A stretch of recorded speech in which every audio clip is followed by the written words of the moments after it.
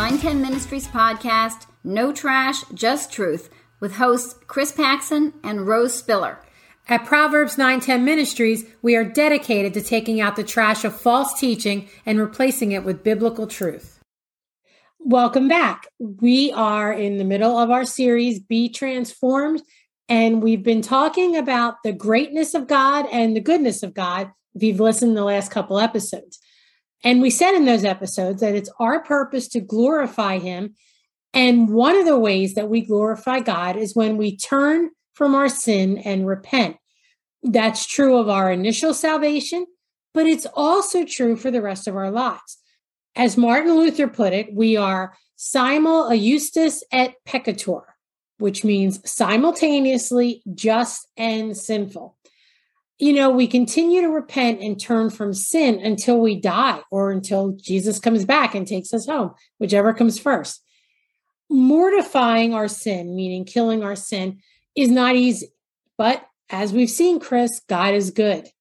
He's given us a helper, the Holy Spirit, and He's given us a promise to never leave us and never forsake us. And that's a promise that's echoed throughout the Old and the New Testament. And thankfully it is. You know, it's so easy to get off track and keep telling ourselves that we're headed in the right direction, even though we're not. We all do it. But there are some warning signs that can help us see when there's danger ahead so that we can change course and keep making headway in our transformation. In light of that, today we're going to take a little bit different angle on transformation, and we're going to give some of those warning signs and red flags that we might be about to derail our transformation. And it's possible that some of us might be derailed already, not making any headway at all toward our sanctification. And for those of us in that situation, just think of this as a call to action. And Rose, this is possibly going to be a tough episode. And we want everyone out there to know that we've both been there and we still struggle. Absolutely. There isn't a Christian who hasn't. You know, although we won't be totally without sin this side of heaven, every believer can begin crucifying their sinful nature. In fact, that's what we're supposed to be doing. Paul taught the church in Ephesus to put off your old self, which belongs to your former manner of life and is corrupt, and be renewed in the spirit of your minds, to put on the new self, created after the likeness of God in true righteousness and holiness.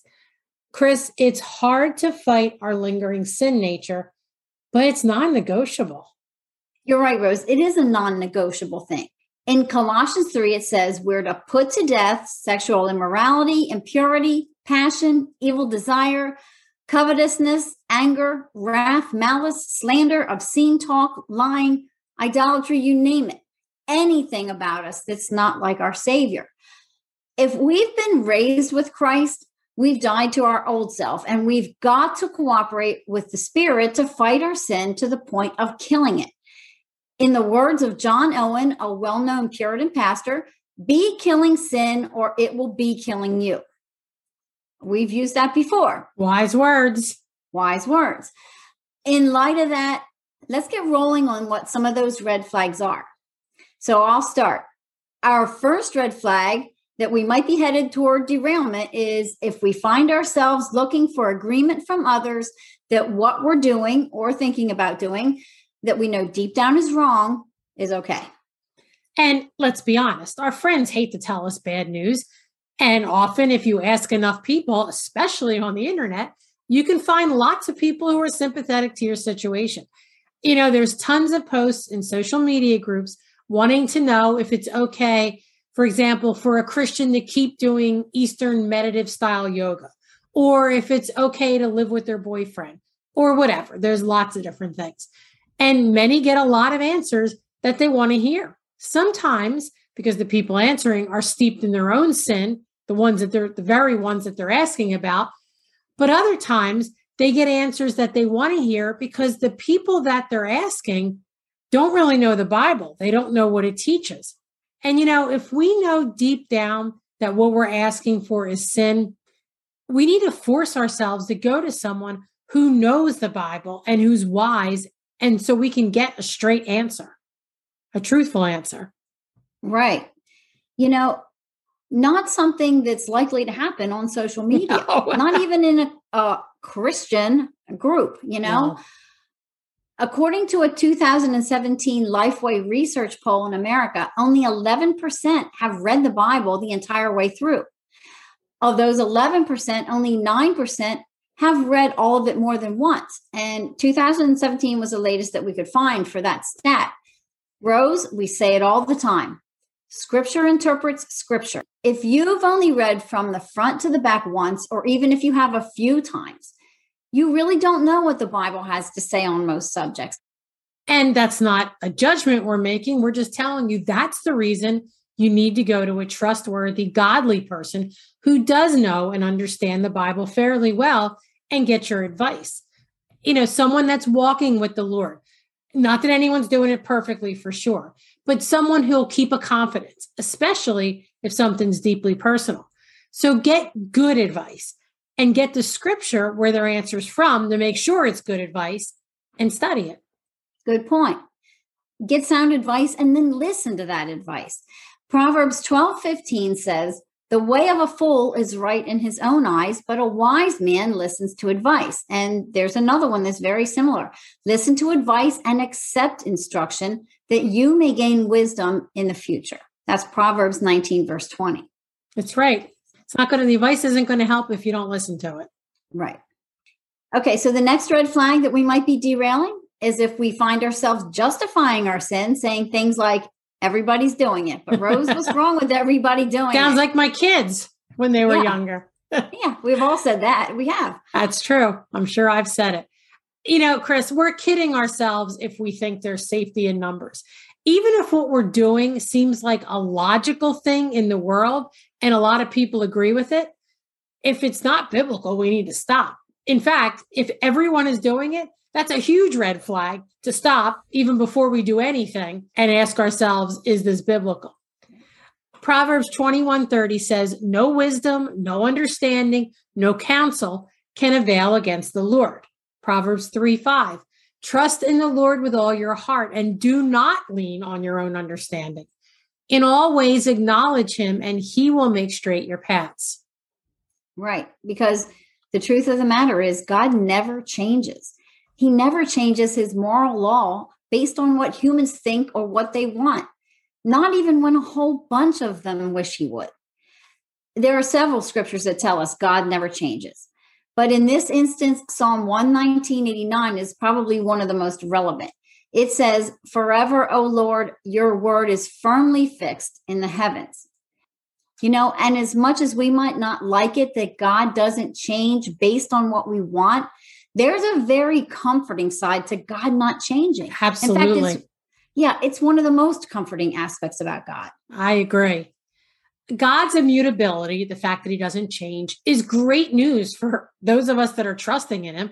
It's bad news for those who don't, but for those of us who are saved, we know that he will not and cannot fail to keep the promises he gave to forgive us. In fact, to keep all of the promises he gives to us. Amen to that. So I feel like I'm giving all the flags here, but here's the next one we're going to talk about. And that's derailing when we're hiding our sin from others. The reason we hide our sin is because of the shame that we think it's going to bring when others know about it. And Rose, it's hard enough feeling the weight of our guilt that the sin brings. And then who wants to feel shame on top of that? But that's the kind of thinking that often keeps us stuck in the same place, in that same sin, and with the same guilt and the same shame. Absolutely. And fear of being found out. Absolutely. And if we're in that situation, we need help. That's one of the reasons God put us in a community with other believers. There's no lone ranger in Christianity. The importance of being in a local church, among other things, and we're going to talk about that in a few weeks, is having fellowship with other believers, having people you can trust, godly people. Galatians 6:1-3 says, "Dear brothers and sisters, if another believer is overcome by some sin, you who are godly should gently and humbly help that person back onto the right path. And be careful not to fall into the same temptation yourself. Share each other's burden, and this way obey the law of Christ." Right. I mean, go to someone. Like we said earlier, go to someone who knows the Bible and is trustworthy, and go in private. Rose, I don't know about you. I am not a fan of Christians airing their individual sins to groups of people, with the possible exception of it being a very small group of people that are definitely mature Christians and that they know and trust wholeheartedly.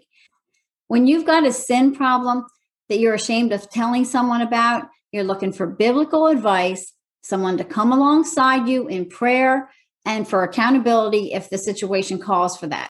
Definitely. Even though it's really hard because we feel ashamed, staying in our sin instead of seeking help just drags out the inevitable. And, unconfessed sin has power over you. There really is something about confessing it to someone. And we're not saying a priest or anything like that. But when you get it out in the open to someone you trust, like you said, Chris, it loses its power and then you can begin to deal with it. There's just some things we can't handle on our own. So stop hiding, ask God for forgiveness, and get help if we're in this situation. In the long run, you'll be glad you did. Absolutely. Chris, something else that keeps us from transformation is because we're not being honest with ourselves that we have a sin problem. And that's our next red flag. We're avoiding the fact that we've got a sin problem. Rose, there are a couple red flags about this red flag that come to my mind. I've seen a couple things, and there may be more. One is excessive exercise or extreme busyness. They can both be red flags when we're avoiding a sin issue. Sin brings anxiety. Exercise ups our endorphins and it makes us feel good. And being busy keeps us from thinking about our sin issues and keeps our minds elsewhere occupied. And if we're busy so we can push our sin issue to the back of our brains, guess what else we're too busy for most of the time? Being in God's word and being in prayer. Two things that bring conviction and repentance. I was just reading an article by Alistair Begg, and he said, if you're in a situation like this, your prayer can be 3 words. You don't have to go in lengthy prayer, but you need to cry out to God for help. If we want transformation to take place, we need to stop and we need to be honest with ourselves. We're certainly not fooling God. 1 John 1:8-9 says, if we say we have no sin, we deceive ourselves and the truth is not in us. If we confess our sins, he is faithful and just to forgive our sins and to cleanse us from all unrighteousness. Yeah, God is faithful. And like we talked about last week, he's also gentle and loving, like we saw last week with Psalm 23. It's scary to acknowledge our sin because then we have to deal with the consequences. So I just want to give one more reminder about the God that we take our sin to when we repent and ask for forgiveness. And this is from Isaiah 40, verses 10 and 11, and it echoes Psalm 23. Behold, the Lord God comes with might, and his arm rules for him. Behold, his reward is with him, and his recompense before him. He will tend his flock like a shepherd. He will gather the lambs in his arms. He will carry them in his bosom and gently lead those who are with young. We need to remember that we serve a mighty God with those arms, but those arms hold us close and lead us gently. So don't be afraid. Just go to God. That's right. And I'm speaking from personal experience and people that I know. I've never heard anyone confess a sin and really try to kill it that regretted doing that.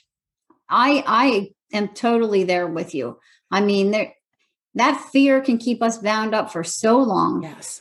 And it's just so much better when we've dealt with it. Even if there's consequences, it's just so much better when we've dealt with it. That's right. Before we were saved, we're a slave to sin. But if we're not trying to actively kill it, we're still being a slave to it. Yeah. And it is like slavery. It's drudgery. It is. It is. So, Chris, this kind of leads into the next red flag, is if we find ourselves saying, like Scarlett O'Hara, I'll think about it tomorrow. There's a lot of verses that talk about procrastination. Now, I admit there are things I do procrastinate about. I'm hoping that it's not this. I'm hoping the Holy Spirit convicts me if I am procrastinating about it.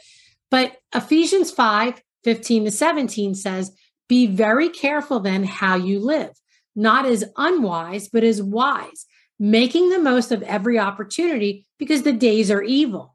Therefore, do not be foolish, but understand what the Lord's will is. Yeah, we're to be diligent because we don't know when Jesus is coming back. I do this one with eating more than I need to. It's fine to feast. Sometimes God talks about feasting in heaven, and that's all fine. But every day shouldn't be a feast. And sometimes I find myself there day after day, and gluttony is a sin. It's not one we like to mention very often in Christian circles because we like to feast a lot. Yeah. But it is a sin. And, I went to a class a long time ago about eating, and this verse always stuck with me ever since then. This is one we had to memorize, and it's, no discipline seems pleasant at the time, but painful. Later on, however, it produces a harvest of righteousness and peace for those who have been trained by it. And it's true. Absolutely. It's true. When you stick with something that's a better eating or whatever it is, exercise, anything, it's not easy. It's hard, but it does produce results.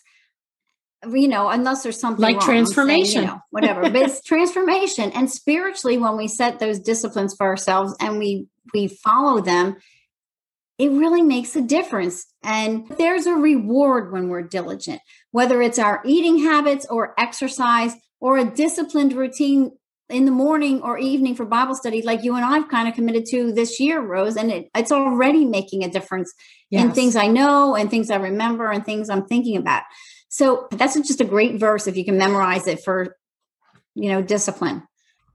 So our next red flag is if you're contemplating going headlong into sin because you think in the end, it's all going to be okay.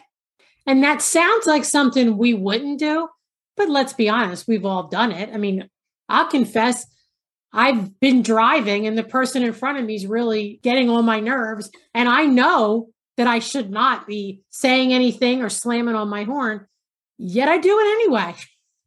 Yeah. So this is, something we all deal with. And the truth is there's no guarantee the situation's not going to work out. There's no guarantee someone's not going to get out of a car and I'm going to be a victim of road rage because of what I've done, just as an example. But another example that I heard recently was from someone who wanted to marry a non-believer who sounded like a really great guy. The girl had several Christian relatives who married non-believers, and most of the spouses eventually ended up being a believer. But Chris, the truth is there's no guarantee that's going to happen. And more importantly, the ends don't justify the means ever. No. Going into marriage would still be a sin, even if the person did become a believer eventually. And I confess that this was the case for my husband and I. Doesn't make the sin any less, the fact that it worked out. That's exactly right. And there's probably another aspect of this sin that we need to mention. And that's if we're persisting in sin that we just refuse to give up.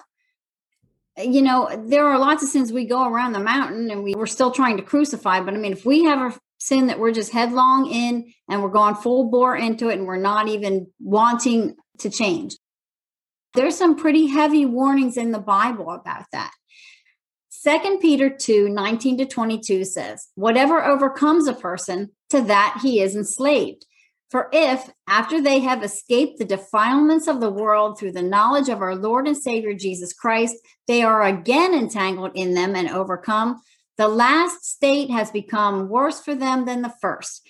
For it would have been better for them to have never known the way of righteousness than after knowing it to turn back from the holy commandment delivered to them. What the true proverb says has happened to them. The dog returns to its own vomit, and the sow, after washing herself, returns to wallow in the mire. And pretty sobering words. Those are very sobering words. And that's echoed several places, like Hebrew 10:26 and Matthew 12:45, and other places too. Obviously, like I said, we're still going to be fighting sin, and we may be fighting the same sin as we go through our whole lives. But if it's something that's persistent and we don't even want to try, or we're not even trying to get out of, then we really should talk to someone about our faith. So we'll do another one. If we find ourselves saying someone else will take care of it when we know that we could and probably should have done it ourselves, we might have a sin problem because we're not doing something that we're supposed to be doing. And that's as much of a sin as doing something you're not supposed to be doing. This is called a sin of omission. It's our inactiveness that's sinful. Right. We can commit sins or omit doing sins, That's you know, right. and both is sin, or omit doing something. And that is sin is what I meant to say. But James 4:17 says, whoever knows the right thing to do and fails to do it, for him, it is sin. We should ask ourselves sometimes, you know, if there's something that we could be doing that we're using an excuse not to. Neglecting study of God's word, going days without prayer, not helping our spouse around the house, not serving at church. Are we playing video games when we should be looking for a job? I mean, there's endless things that we could mention. Yeah. Do we see a need right in front of us and we fail to do anything about it? We don't really need to say a lot about this. We just wanted to remind everyone that sins of omission are out there and they can hinder our transformation. We all have them in our lives, but we shouldn't think of them as nothing because God considers them sinful. Okay, Yeah, Chris, good point. let's do another one. And that's laying blame for our sin on someone else or something else. And this is where it can get a little ouchy. Yeah, you're right about that. Because it's very easy to come up with excuses for why we can't stop doing X, Y, or Z, or why we can't make ourselves do things that we know we should do, those sins of omission. Like you said, we blame someone else. We blame something else. We blame something that happened in our past. We blame something that someone did to us in our past, or we just blame our bad circumstances of life that we're in at the moment. And that's a tough pill to swallow.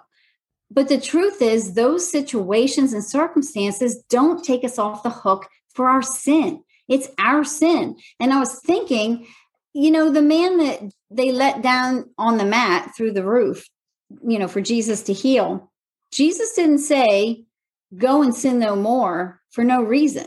That's Just right. because he was in a very, very bad circumstances, health-wise, still had sin. Right. That's right. That's right. You know, and we want to be sensitive because we know there's a lot of people who've had tremendous abuse in their lives, painful turmoil, just catastrophic things happen, physical ailments. And we're not discounting any of that in any way. We're not discounting your pain, your suffering, your hurt, your scars. In no way are we discounting that. But we also want to bring biblical truth to the situation. And like you said, Chris, circumstances never take us off the hook for our sin. We're morally responsible for it, regardless of our life situation. We are. Matthew 15:17-20 is where Jesus says, whatever goes into the mouth passes into the stomach and is expelled. But what comes out of the mouth proceeds from the heart, and this defiles a person. For out of the heart come evil thoughts, murder, adultery, sexual immorality, theft, false witness, slander. These are what defile a person. And anybody, almost everybody, has done some of those things. Yeah, for sure.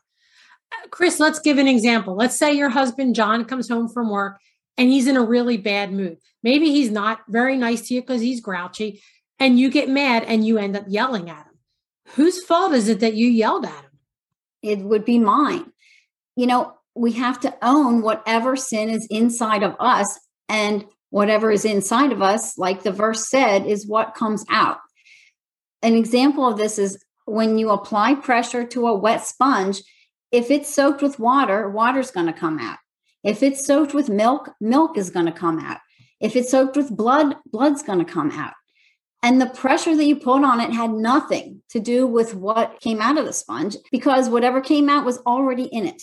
So if I yelled back at John, that would be my sin, not his. And he may have sinned too, and it doesn't have anything to do with his sin. His Right. sin doesn't exonerate me. I'm still responsible for the sin I commit. And I think that's an important point to make. We're not saying in any way that if something's been done to you that by you not sinning, you're taking responsibility. That person's going to have to face God for what they did and take responsibility for their own sin. The Bible says we can't exacerbate situations by us sinning too. Right. And it is an ouchy point. It is. It's one that has to be made. It is. So the next red flag has a lot more to it than we could possibly get to today, but it's a specific excuse for sin that's been cropping up more. And that's if we're saying things like, I need delivered from bad sexual thoughts I'm having, or I need delivered from unspoken vice. I need delivered from fear, anxiety, envy, jealousy. What you probably need delivered from is bad teaching. Exactly. This kind of language usually comes from someone who's involved in what's known as deliverance ministries. And they are groups that perform rituals or use other processes, sometimes like exorcism, to cleanse people.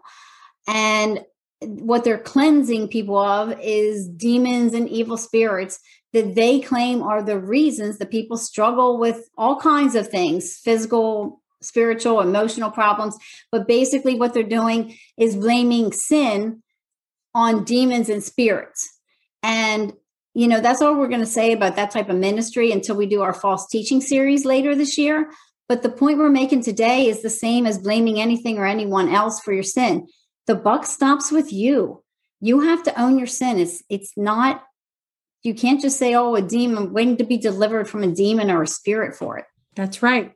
The devil can't make you do it. Not if you're a Christian. Not if you're a Christian. That's right. That's a good point to add. The Holy Spirit gives you the power to say no. That's right.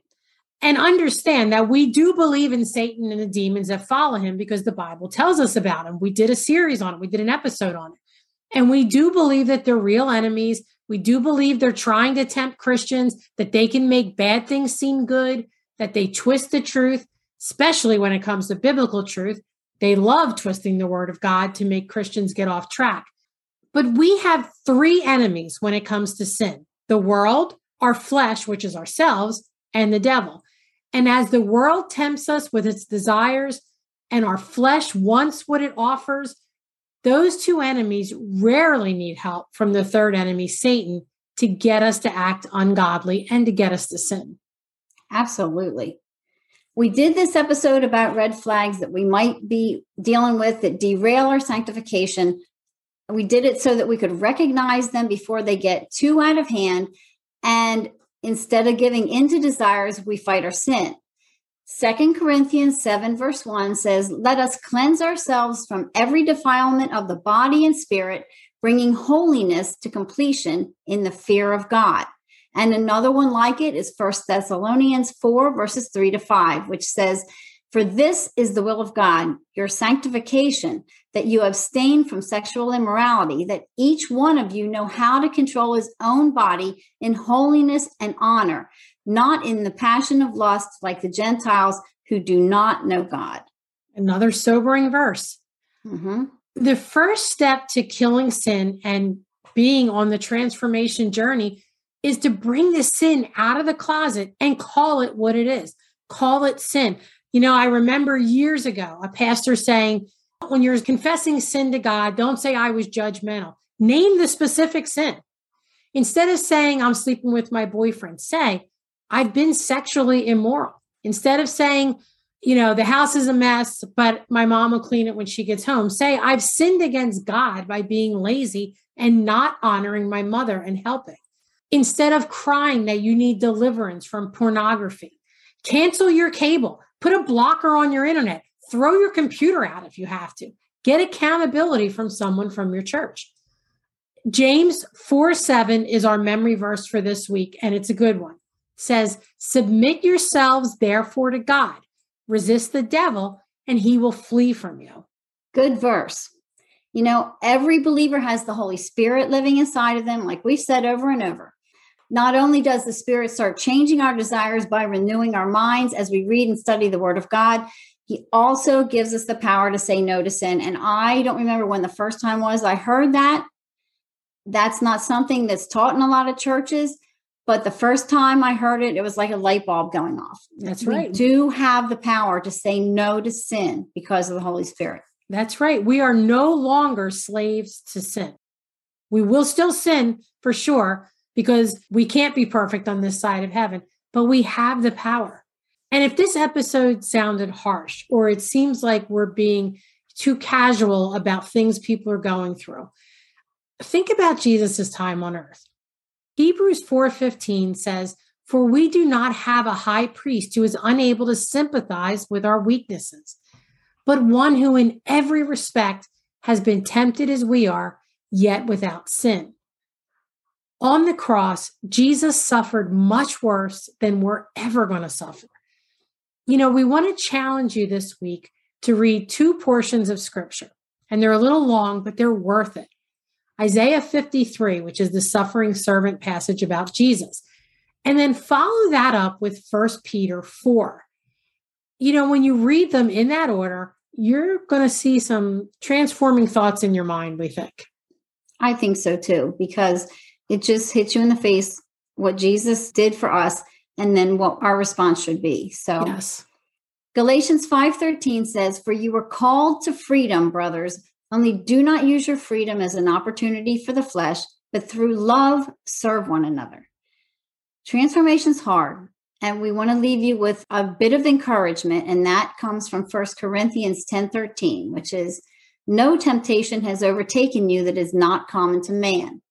God is faithful, and he will not let you be tempted beyond your ability, but with the temptation, he will also provide the way of escape that you may be able to endure it." Amen to that. There's nowhere in the Bible that gives us a pass for not growing in our sanctification. Nowhere does the Bible say you don't have to grow. Because a Christian has the Holy Spirit living in them, we have the power to say no to any temptation, regardless of what we've been through, regardless of our current circumstances. The Holy Spirit doesn't leave any of us where he found us. He's transforming all of us, all of his people, to be like Jesus. Amen to that. Have a blessed day, everybody.